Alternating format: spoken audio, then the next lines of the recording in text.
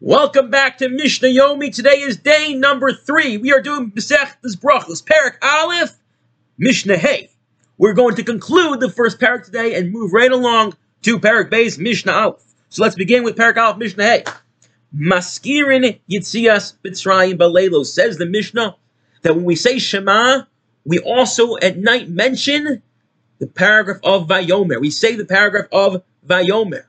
Not only do we say Shema and Vahaya im Shemo, but we say Vayomer as well. And the question is, why would we not say Vayomer? Vayomer is part of the Shema. Vayomer is part of the Shema. We say it every day. Why would you have a Havamina? Why would you think not to say it at night? And the answer is because what's Vayomer all about? It's about the obligation to wear tzitzis. And the obligation to wear tzitzis only exists Bisman Shuri'isim or Re'isim Oso, when you see them. Prat that comes to exclude at a time when you cannot see your tzitzis, i.e. at night. And since there's no obligation to wear tzitzis at night, you may have thought there's no obligation to mention the paragraph of Vayomer about wearing tzitzis at night.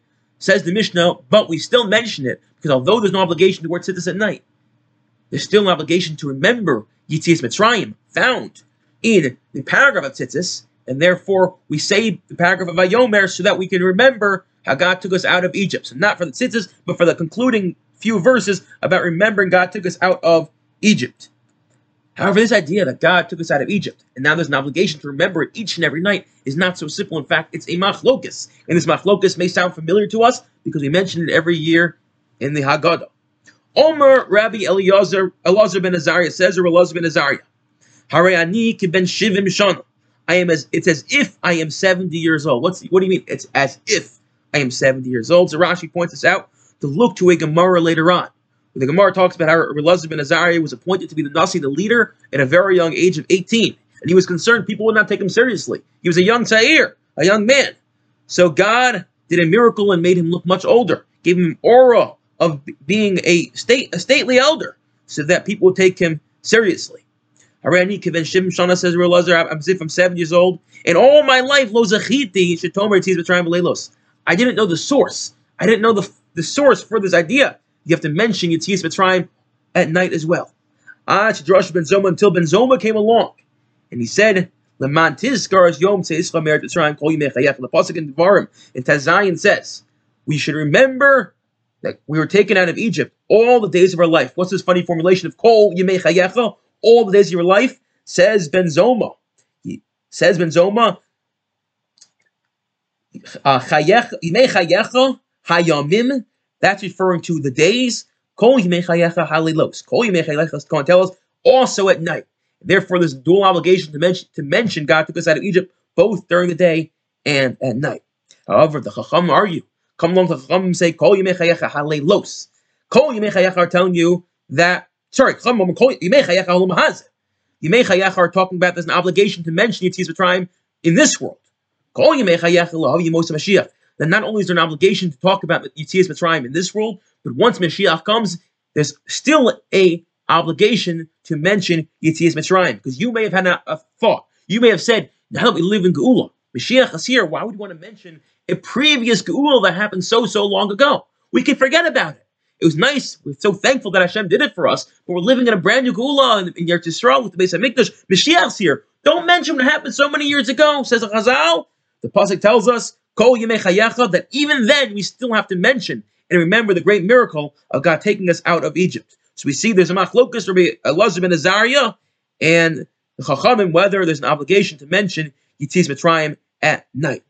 Now, if you take a moment to think about it, you'll realize this obligation to remember Yitzias Mitzrayim at night is very reminiscent of another obligation of Sipor Yitzias Mitzrayim, to mention or talk about Yitzias Mitzrayim once a year during the Seder. Now, there are many, many differences between the obligation to remember Yitzias Mitzrayim every night and the obligation to talk about it once a year. Rabbi Soloveitchik's grandfather points out that one of the differences is on the Seder night, we mention Yitzias Mitzrayim, we talk about it, is the idea of Shira v'Sishbachos, so we come to praise God. We come to sing Hallel to Hashem. Whereas every night of the year, there's no obligation to sing and praise to Hashem, but the obligation is to remember Yitzias Mitzrayim. Why? So that it gives us the ability to have a better Kabbalah's al Malchus Shemayim. It's part of the Krishma experience as we accept. We say, Shema Yisrael, Hashem Elokeinu, Hashem Echad. You are the God who took me out of Egypt. You are the God who, by taking me out of Egypt, you showed you created this world. You know what's happening in this world, and you are involved in this world. Mitzrayim is there to remind us that it was an experience of God being involved in this world, of orchestrating the way things happen, of hashgacha pratis. And each time, therefore, we mention Yitzis Mitzrayim, whether it's every night or whether it's during Kiddush, we're supposed to remember this principle of God who created the world, who knows what's happening in the world, and also who orchestrates and has hashgacha pratis of everything that's happening in this world. And says Rav Chaim, that's why we mention Yitzis Mitzrayim every single night. Not so that we can sing praise to Hashem like we do Seder night, but rather so that we remember, as we're Makabel Ol Malchus Shemayim, as we accept God's, the yoke of heaven, as we say, Shema Yisrael, Shem Lokeinu Hashem Echad, that we're accepting the God who created this world, who's involved in this world, who orchestrates everything that happens in this world. That concludes Perek Aleph, and now we can move on to Perek Beis. Hayakor b'Torah, one is reading the Torah, B'giyaz Man HaMikra. One wakes up really early one morning, they pour themselves coffee, they start learning, and suddenly it's time to say Kriyishma, and they're up to the place in the Torah of Kriyishma.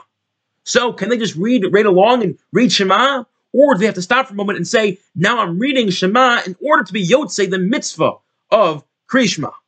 Meaning, do we say mitzvos tzrichas kavana? Do we say that you need to have kavana before you perform a mitzvah? Or can by performing the mitzvah, you are now automatically fulfilling the mitzvah even if you didn't have kavana to fulfill it? Says the Mishna, Hayakor b'Torah v'higiyaz man hamikra im kiven libo yotza.